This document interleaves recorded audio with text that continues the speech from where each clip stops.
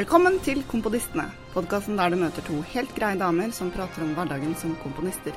Vi snakker om det som brenner akkurat nå, drøfter bagateller og eksistensielle spørsmål, gir tips og triks som gjør kunstnerhverdagen bedre, og diskuterer siste kunstopplevelser. Som en rød tråd gjennom det hele ligger den evige jakten på balanse i kabalen som består av familie, karriere, dobbeltgarasjer, korpsøvelser og livet generelt. Jeg heter Bente Leiknes Thorsen og er komponist, og i dag sitter jeg og gjør opptak i Stockholm, og jeg vet at du som jeg har med meg, min medkomponist Therese Birkelund-Ulvå, du sitter også utenbys og gjør opptak. Ja, jeg sitter i Norges egentlige hovedstad, i Bergen. Her er alt som det pleier i Bergen. Det er helt utrolig vått og kaldt og grått og vindfullt og utfordrende å oppholde seg utendørs. Men nå inne, trygt og godt og vel i gang med opptak. Så bra. Hva er det du gjør i Bergen da? Vi har en konsert her i kveld på Cornerteatret med Avgara-ensemblet, som er liksom ny musikkgruppen i Bergen. Så de skal blant annet fremføre det stykket som jeg skrev til Silje Støl i vår, The Ballad of Marie. Så det blir gøy. Men hva brakte deg til Stockholm? Jeg er på noe som heter Nordisk Stormøte, fordi jeg sitter i styret i Kopinor, og her i Stockholm så har vi samlet sammen alle de nordiske Kopinor-søsterselskapene til en felles sånn årlig halloi, hvor man diskuterer aktuelle ting og sjekker litt ståa og får litt personlige kontakter, sånn at man kan arbeide sammen. For eksempel så har det jo vært et stort arbeid inn mot EU i det siste om opphavsrettslovgivning der. Men Kopinor, sier du. Hvordan har det seg at man har komponister i Kopinor-styret? Kopinor ble dannet på 70-tallet fordi man begynte å kopiere ting fra bøker, stort sett da. Og så er det en vederlagsordning som gir tilbake til opphavspersoner og forlag fordi man får lov til å kopiere innenfor man får lov å kopiere en viss mengde hvis man har avtale med Kopinor. Hvis ikke så alternativet er at man kjøper det materiellet og ikke kopierer det. Så når man gjør det større til om det er korps eller skolesammenheng eller hva det er. Det er jo særlig sektoren som er en stor kunde, men også andre. Og det kopieres også noter, både kor og korps, og i kirka kopieres det, men også på steder som man kanskje ikke skulle tro. De gjør sånne statistiske undersøkelser, og nå husker jeg ikke akkurat hva det var, men om det var bank eller finans eller et eller annet sted, hvor det ble kopiert en del noter, som viste at det var kor da. Ja. Så de midlene som norske komponister får fra Kopinor går til det som heter Komponistenes vederlagsfond, hvor det blir fordelt etter søknad. Så da sitter det musikkfolk i styret for å ivareta den delen. Det sitter en sånn bredt sammensatt styre. Så jeg er vara for Ragnar Bjerkreim, som sitter der fra NOPA. Så pleier NOPA og NKF, som er de to komponistorganisasjonene, å bytte på den plassen. Akkurat. Ta-da! Jeg har levert stykket! Juhu! 2 faktisk. For et par uker siden så klarte jeg å levere et annet liteverk som jeg jobbet med før sommeren. Og da hadde jeg på en måte planen klar. Så jeg klarte å fikle den til innimellom arbeidet med den store leveringen. Men altså, det er så rart det der hvordan det er. Det lille stykket var på en måte så opplagt hva jeg skulle gjøre, så bare jeg gjorde det, så var det på plass. Mens dette store, nå er det jo også tross alt mer jobb å lage ting til 14 mennesker enn det lille stykket var ganske enkelt sånn lydstykke, kort og ikke så kompleks lydbearbeiding. Men samtidig så var prosessen der så mye mer strømlinjeformet. Når jeg hadde gjort klart de tingene jeg hadde før sommeren, fikk jeg litt panikk når jeg kom tilbake og bare, oi, jeg må jo gjøre disse tingene. Og så fikk jeg gjort opptak med Unni Løvlid, som har gjort stemmearbeid på den. Og da var det liksom bare smakk, bare jobbe inn. Det er så rart det der, hvordan noen ting er skjønner du hva jeg mener? Det at det bare går på skinner. Det er deilig at det noen ganger er litt sånn. Det er det. Ja, men igjen, her henger det også sammen med at det var kort da. Men også noe med en sånn klar idé. Ja, det er forskjell på, det har vi jo kanskje snakket om før, men det er noen noen verk hvor ideen sterk nok til at ideen noen ganger nesten hele verket. Ja, ikke sant? Ja, og det lettere når det kort da, fordi jo lenger det blir, jo mer må man liksom, eller jo mer skjer det jo i tid. Men det jo mange fine eksempler på verk som virkelig bare en idé, og så må man sette seg ned og bare være i det verket. Det liker jeg veldig godt som lytter. Apropos kort, så ikke det mitt stikkord for tiden. Nei. Det må jeg bare si, jeg har en helt utrolig hektisk uke. Det ofte travelt, men nå det sånn som å løpe i et hamsterhjul hele uka. Og det mye forskjellig på en gang, og prøver å liksom holde hodet sånn relativt klart, og veksle mellom forskjellige ting. Men en av de tingene som jeg strever med, for eksempel egentlig begge de 2 verkene mine som har premiere på Ultima, som ikke så lenge til, som jo alt for lange. Ja, så du må klippe den ned. Plutselig så skjønner jeg at det ene stykket som skulle være sånn, kanskje 6 minutter snakket vi om, liksom lå til å bli 40 minutter langt. Ja, herregud. Ja, og lydinstallasjon som jeg har jobbet med i mer enn et halvt år, hvor jeg nå sitter og skal gjøre det ferdig og skjønner at jeg har alt for mye materiale. Og det det bare å begrense seg ikke alltid så lett det heller. Det ikke sånn at hvis man har mye å gjøre, så blir det begrenset det seg selv. Neida, ikke det hele tatt. Jeg synes noe av det vanskeligste å gjøre å komme til det punktet hvor jeg lager materialet, liksom lager leiren for å forme. Og her virker det som du har gjort et litt sånn, ok, nå lager vi leiren, og så smeller vi den opp, og så plutselig ser du at, ok, det var jo veldig mye. Men for den prosessen med å lage det, trenger ikke nødvendigvis være så omfattende når man har en god plan. Har jeg rett? Og så plutselig, så når du skal sette det sammen, så bare ser du at, kommer det enda 10 trailerlass med leire, liksom? Det var ikke det jeg hadde sett. Det var litt sånn. Og du oppdager det ikke rett før det skal i ovnen omtrent. Uansett da, mange ting på en gang. Men så har jeg tenkt mye på hva som gøy, og hva som slitsomt med dette livet, arbeidslivet som vi holder på med. Og en av de utrolig fascinerende tingene for meg at hvordan jeg kan kjenne at jeg bare lærer noe nytt absolutt hele tiden. Det altså hvert prosjekt inneholder så mange ting som jeg bare ikke kan nok i alle fall, eller om noe i det hele tatt, om fra før. Og så må du bare på kort tid bli litt sånn ekspert på akkurat det. Og det noen ganger så utrolig vanskelig, så mye å lære seg, så mye å sette seg inn i, og så utrolig gøy og utviklende og til å la seg rive med av. Det der jo et kvalitetskjennetegn også da, for det du snakker om nå at du tar risiko, og det jo mange som går gjennom et langt kunstnerliv også, vil jeg tro, og ikke tør å ut på glattisen, hvor det redd for å gå gjennom da, for det jo den risikoen du setter deg selv i, at når du setter i gang med noe som du virkelig ikke kan, så må man, det jo, en ting å lære seg det selv, og bli min-eksperten, men man må jo begynne et annet sted, og det å finne de som kan det, og så lenge man ikke kan noe om det, så det også vanskelig ofte, å finne de som de gode støttespillerne.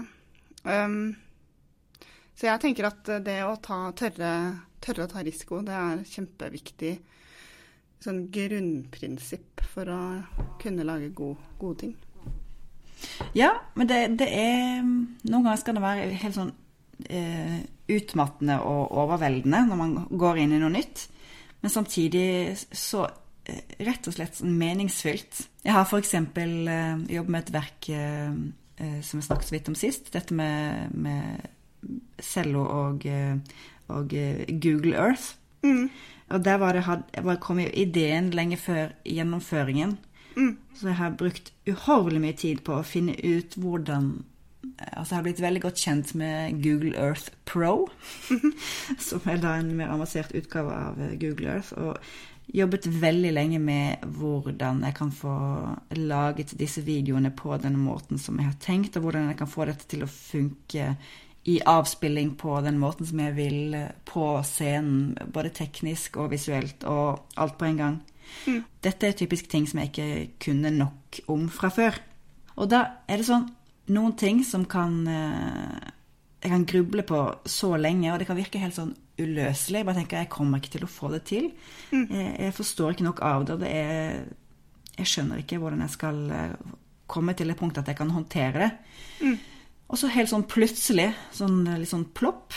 Det kan være under løpetur, eller rett før jeg sovner om kvelden, eller rett etter jeg våkner om morgenen, litt sånn at jeg har kvenet i søvne, så skjønner jeg plutselig det, eller jeg skjønner nok til at, åja, men nå kommer jeg et godt hakk videre. Og det er så rart. Men jeg tenker, alle de 3 situasjonene du beskriver der, er jo sånn, hvor man skrur av hjernen litt, og lar det bare bearbeides av seg selv, og det peker tilbake på et av tipsene vi har hatt tidligere, som jeg kaller å kile ideen. Det at man jobber med noe uten nødvendigvis nå var jo du stresset på å prøve å finne løsningen da, men at man prøver å ta i det og jobbe og se fra det fra ulike steder, og så kan det godt hende at den gode løsningen eller den gode ideen kommer i en eller annen setting, men den kommer ikke hvis man ikke har lagt til rette for at den skal komme gjennom det arbeidet. Nei, ikke sant? Se på det eller ta i det. Og man må liksom ha satt i gang en god del grubling for at det lyse øyeblikket skal komme. Men jeg kjenner meg også igjen på den der, det å kaste seg ut på det man ikke nødvendigvis kan fra før. Nå har jeg dette stykket som jeg har levert, som er stort, til Ernst, til Ultima. Der er det også litt sånn tidligere verk hvor jeg har tenkt liksom, kan jeg gjøre det her, og blir ikke dette vanskelig? Og sånn som i det stykket her, så har jeg, det er jo fra din idé da, som vi snakket sammen, skrevet inn noen VVC-ler. Og da var det sånn, men det må jo funke, jeg må jo få tak i de. I stedet for å sitte og nei, og hvordan skal jeg få tak i det? Det er ikke på samme måte, men det er så lett at man henger seg opp i detaljene om det praktiske, i stedet for å bare gønne på, og så fikser man det praktiske på en eller annen måte. Definitivt. Så nå har jeg fått tak i de, og så er det noen andre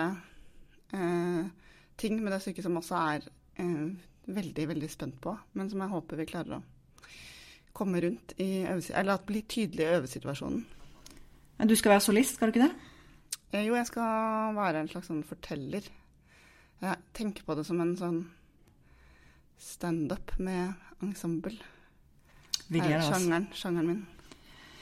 Men har du dekning, holdt jeg på å si? Full dekning? Eller skal vi si at hvis det er noen som har en VVC-la i boden, så tar jeg gjerne kontakt? Det kan hende jeg mangler en. Jeg er litt usikker på. Det er alle mennene i ensemblet som skal spille det, og jeg tror de er 8. Det har vært en det har vært litt usikker på. Men så er det ikke, og jeg har 7, men så er det ikke sikkert jeg får til at pianisten skal spille der, så det kan hende det holder med 7, men hvis noen har en liggende, så får de lov å melde inn, skal jeg se.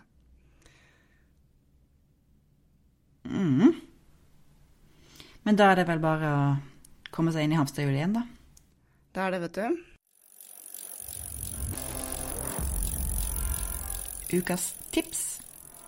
Vi fortsetter vår søknadstips spesial, høstedition, varmer opp til å sende inn til statens og andre viktige søknader om høsten. Og vi fortsetter der vi slapp sist med å snakke om hva og hvordan man sender inn ting til søknaden, og i vårt tilfelle så er det musikkvedlegg, men jeg tenker at mange av disse tipsene gjelder jo også i andre sammenhenger i livet. Og for de som ikke har hørt tidligere, så er det jo sånn at vi har plukket disse fra en bloggpost jeg gjorde for noen år siden, som heter 9 ting du ikke må tro om søknadsskriving og søknadslesning. Og i dag er vi kommet frem til denne her. Ikke tro at en hit gjør at jeg vil gi deg penger 20 år senere. Har du vært borti sånne søknader, eller? Ja. Helt klart. Det handler jo om at det å lage ting det er fint å vise at man har en lang og god karriere, men det er noe med å vise frem hva man holder på med akkurat nå. Så jeg tenker at man må sende med noen nyere saker, og ikke lene seg på en eller annen stykke man hadde som hit, eller vant en pris for, eller hva det nå er. Det har vi vært innom før, men det er noe med hvis man... Altså, for eksempel, hvis man søker et bestillingsverk for et verk for kor, så er jo det helt mulig å gjøre uten at man har skrevet for kor før. Sånn er det jo. Ja. Men har man det, eller noe annet for vokal, eller noe annet i samme type tematikksjanger, altså kan man finne vedlegg som er så relevante for søknaden som mulig, så er det absolutt en styrke. Det er, for eksempel, har man en pop-hit for syntorkester fra 1984, så er ikke det helt sikkert at det sier så mye om relevansen for at du skal få støtte til å skrive en opera. Absolutt ikke. Et veldig godt eksempel. Ja, jeg har opplevd omtrent det. Ja, omtrent, ja. Nei, men det er to ting. Det er både å sende inn aktuelle ting, som viser hvem du er nå, tenker jeg, er det viktige med den. Og så er det det å sende inn lydeksempler som støtter opp om søknaden, selv om det ikke nødvendigvis er det beste du noensinne har laget. Så må man bare balansere litt ulike sider, da. Du må alltid tenke at du skal vise at du er relevant nå. Det er ikke selvsagt at du var god for 20 år siden betyr at du er god nå. Nettopp. Hvis du som lytter har noen spørsmål om søknadsskriving og søknadslesing, så send det gjerne inn til oss, så kan vi se om vi kan ha en søknadstips fra lytterne spesial på slutten av denne søknadstips spesial edition høstversjonen. Eller hvis du er uenig i noe av det vi lirer av oss. Gjerne det også. Send det inn til kompodistene@gmail.com, eller ta kontakt på Facebook, der vi er komponistene. Eller ta kontakt på Facebook, der vi er kompodistene, eller på Twitter, der vi er @kompodistene. Kulturtantene. Her i Bergen så er det veldig mange som er ansatt i det som vi fremdeles liker å kalle for Statoil, som heter Equinor. De har et svært hovedkontor oppe på Sandsli. Og utenfor der, de har ganske sånn nye, flotte bygninger som stod klare for noen år siden, så står det et kunstverk. Og dette verket har jeg med flere anledninger havnet i, liksom, eller hørt kommenteringer av, eller handlet i samtale rundt. Og det har fått meg til å tenke litt rundt hele det fenomenet med sånne utendørse kunstverk, eller kunst i offentlige rom, eller utsmykninger, eller hva det nå er for noe. Dette verket som står på Sandsli, det er det heter orangeri, orangeri, og det ser ut som et lite sånn, orangeri da, et sånn drivhus, med en hengekøye inni og en palme og noe greier.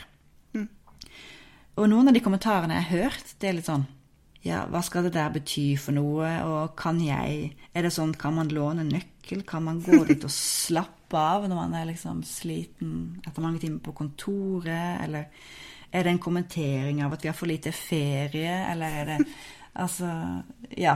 er den ikke veldig rar? Skulle man ikke få lov å bestemme litt mer på sånne kunstverk som står på et sånt sted som dette? Og liksom, alle disse samtalene som jeg nå refererer til, det er bare sånn sagt i forbifarten, uten at man egentlig har ment å kommentere verket så dypt. Men sagt av folk som går forbi det daglig da, på vei til jobben. Jeg bare tenker at de helt naturlige kommentarene der gir for meg veldig mye mening i forhold til at det verket virker til å ha en veldig god funksjon da. Det er veldig morsomt at du snakker om funksjonen når du også er så sterk på at kunsten ikke skal være instrumentell. Ja. Absolutt.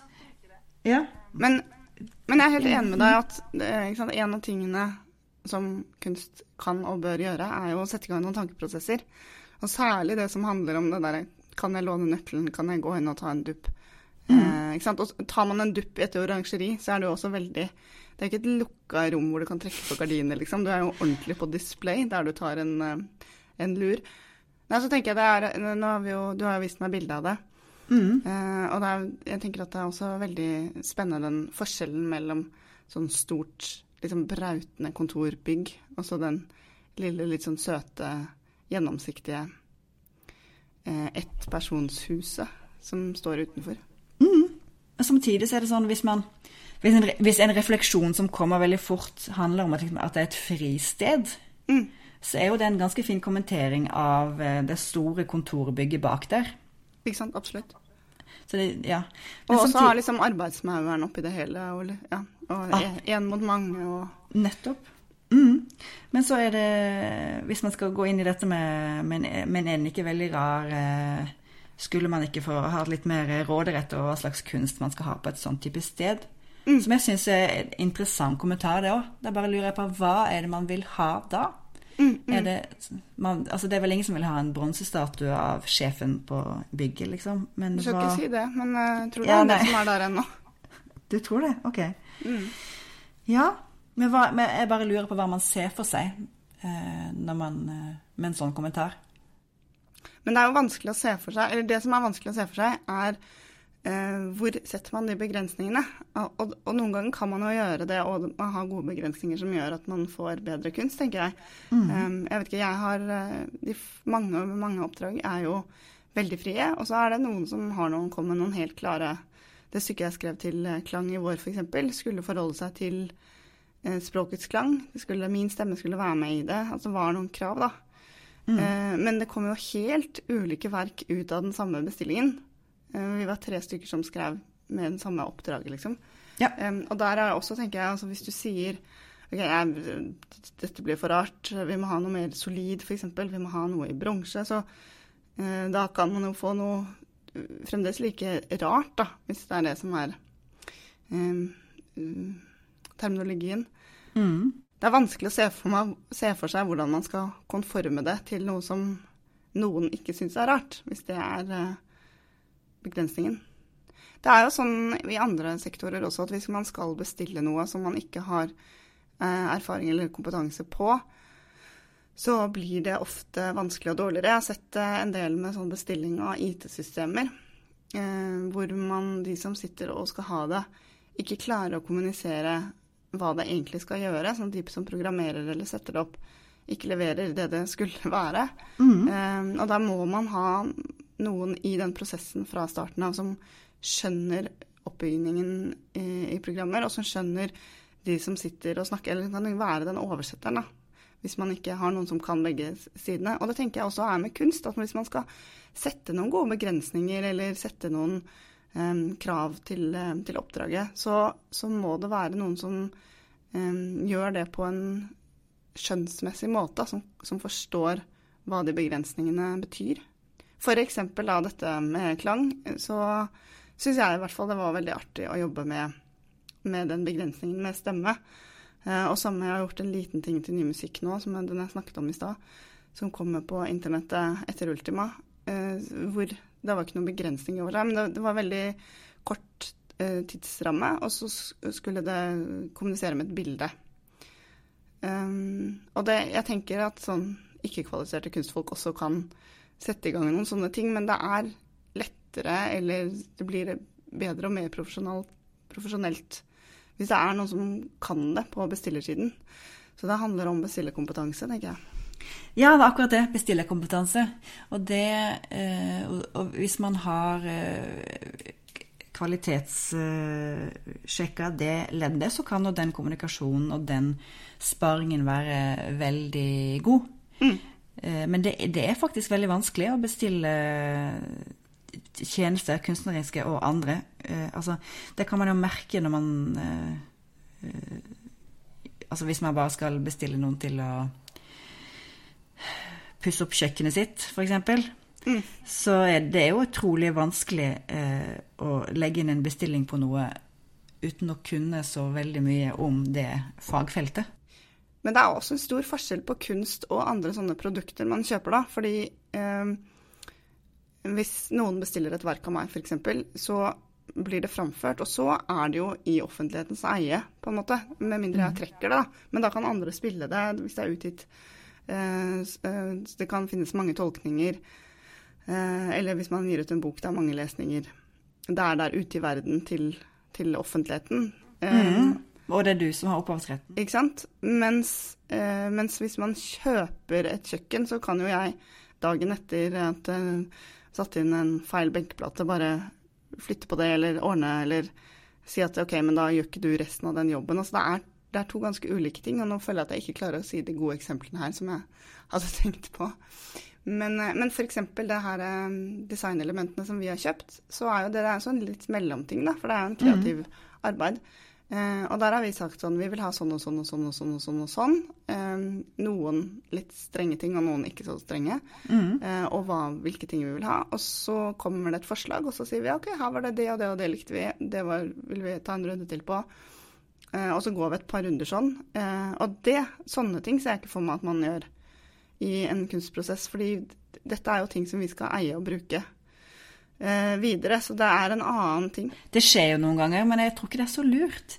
Når man går inn og sier sånn, nei, det var et fint partitur dette, men på side 6-11 kunne jeg tenke meg litt mer legato-klanger i stedet for disse stikkete teksturene. Kan du fikse det? Nei, men der er vi jo tilbake til at, ok, så kanskje, jeg tenker det i operasammenheng og sceniske ting hvor man bruker musikk, så hender det at man gjør sånne ting som sier at, ok, vi skriver om stykket akkurat der, for det ble faktisk bedre, men den delen her, den gjør du på denne legato-måten, men jeg lar det stå det stikkete greiene i partituret, for jeg tror faktisk at en annen regissør og en annen dirigent kan få noe ut av det her som sier noe bedre til stykket. Så der er det jo igjen hva som egentlig tilhører verket, og hva som tilhører tolkningen. Det er også to forskjellige nivåer igjen. Ja. En siste ting som jeg har grublet på når det gjelder dette orangeriet, det er at det var så vanskelig å finne informasjon om det. Og så når jeg til slutt fant ut at det er faktisk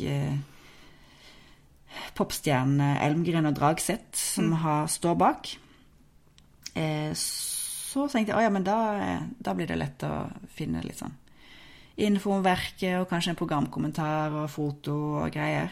Men det er nesten ikke mulig. Så det ble bare sånn nysgjerrig. Er det liksom sløvhet, eller er det en sånn vil ikke assosieres med Statoil? Er man flink til å liksom holde det ut av webben på grunn av det med Statoil? Equinor, unnskyld. Eller hva tror du? Nei, jeg synes det er veldig pussig. Jeg har ikke noe god idé, men de kan jo være ikke så fornøyd med kunstverket i seg selv, eller ikke så fornøyd med bestiller. Men det er rart allikevel. Og så tenker jeg det kan jo hende at det er noe med Statoil som bestiller, at de ikke ønsker at det skal være ute da. Det er den andre siden av det. At det tilhører dem. Jeg synes det er rart fra begge sider, både at man ikke finner det via kunstnerne, og at man også finner så utrolig knapp informasjon via Equinors egne sider. Man kan finne ett bilde hvor det bare står titel, ikke noe mer. Jeg synes det er pussig, rett og slett.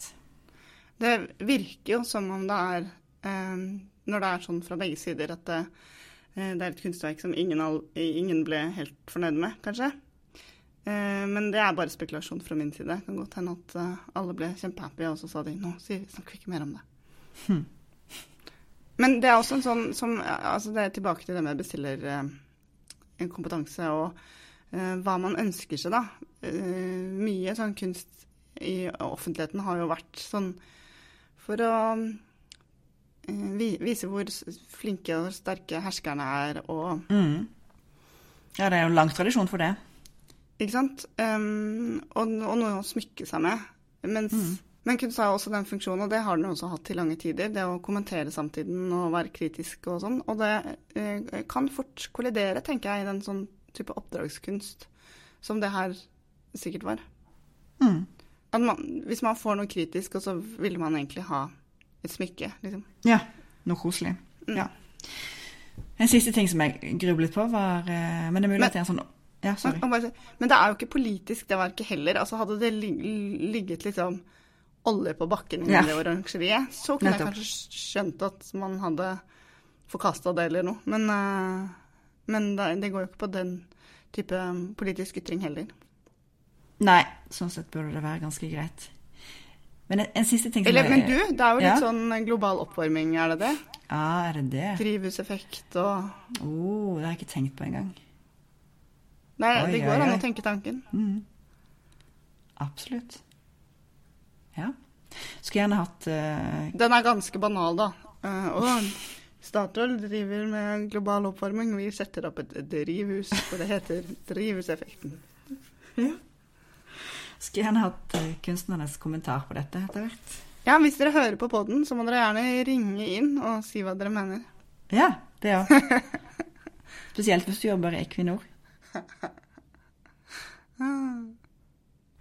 En siste ting som jeg har grublet på, men det er mulig at det er en sånn opphavsrett-ting, eller jeg vet ikke, men når du søker deg inn på dette stedet på Google Earth, eller Google Maps, begge deler, så er akkurat dette kunstverket liksom visket ut. Du ser bare liksom noen skygger, men det er liksom, ja, det er borte. Ja. Det er altså pussig. Bare sjekke om det er med andre den type ting. Ja, for det vet jeg ikke. Det kan vi trenger å gå noe i dybden. Vi vet for lite om den type kunst i offentlig rom. Ja. We need help. Denne podcasten er støttet av Norsk Komponistforening, og det er vi jo veldig takknemlige for. Nå driver Norsk Komponistforening og støtter gode formål, og en av de tingene de har gitt støtte til er Ung Nordisk Musikk, eller UNM, som jo er høstens vakreste eventyr. Og den pågår nå i Bergen. Den gjør det. I går når vi hadde prøve til konserten i kveld, så kom 2 av utøverne direkte fra konsert de hadde spilt på UNM sin andre konsert i går. Jeg var gjennomsvette og litt slitne, men glade. Så bra. Så her foregår det mange ting. Jeg synes det er veldig artig at jeg har flyttet det til Bergen, og så tenker jeg at denne podden sannsynligvis kommer ut. Sånn at du som bor i Bergen bare kan kaste deg rundt og løpe og få med deg noen konserter på Ung Nordisk Musikk. Det anbefales. Vi har jo startet lyttesirkel, hvor vi lytter oss inn i musikk av kvinnelige komponister som vi burde ha kunnet mer om. Og det første ut er Nadia Boulanger og plata Premiere Audience, Unknown Music of Nadia Boulanger. Den starter vi å snakke om neste uke, så hvis du vil være med på det, så finn den på den strømmetjenesten du bruker, og lytt deg gjennom, så er du klar når vi skal snakke om den. Og vi har lagt ut lenker til den på Facebook, på Twitter, og etter hvert på nettsida vår, så det går an å finne den. Litt. Jeg er godt i gang og anbefaler alle å bli med på det. Det var dagens program, live, direkte fra hamsterhjulet. Yes. Vi blir veldig glade for tilbakemeldinger om det er ros, veldig glad for ros, men også ris og tips og ymse. Om du vil være med på lyttesirkel og har innspill på det, eller om du har ting å melde på andre ting vi tar opp. Så send oss gjerne e-post til komponistene@gmail.com, eller ta kontakt på Twitter, der vi er @komponistene. Jeg er @bentelt. Jeg er TB Ulvo. Og du må gjerne ta kontakt på Facebook, der du finner oss på siden av Komponistene. Og så blir vi også veldig, veldig glad hvis du gjør det som heter rate and review, altså putte på stjerner og skriver en tekst i iTunes eller i den podcastspilleren som du bruker. Gjør det. Ha det! Ha det! Ha det! Ha det! Ha det! Ha det! Ha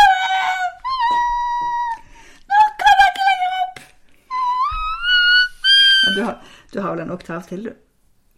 Ganske lys oppi der, altså. Skulle man ikke tro når jeg snakker sånn som det er til vanlig. Nei, det kan du si. Du er en bredspekret dame. Hva sa du nå? Du er en bredspekret dame. Takk for det. Her kommer jeg om en bredspekrethet.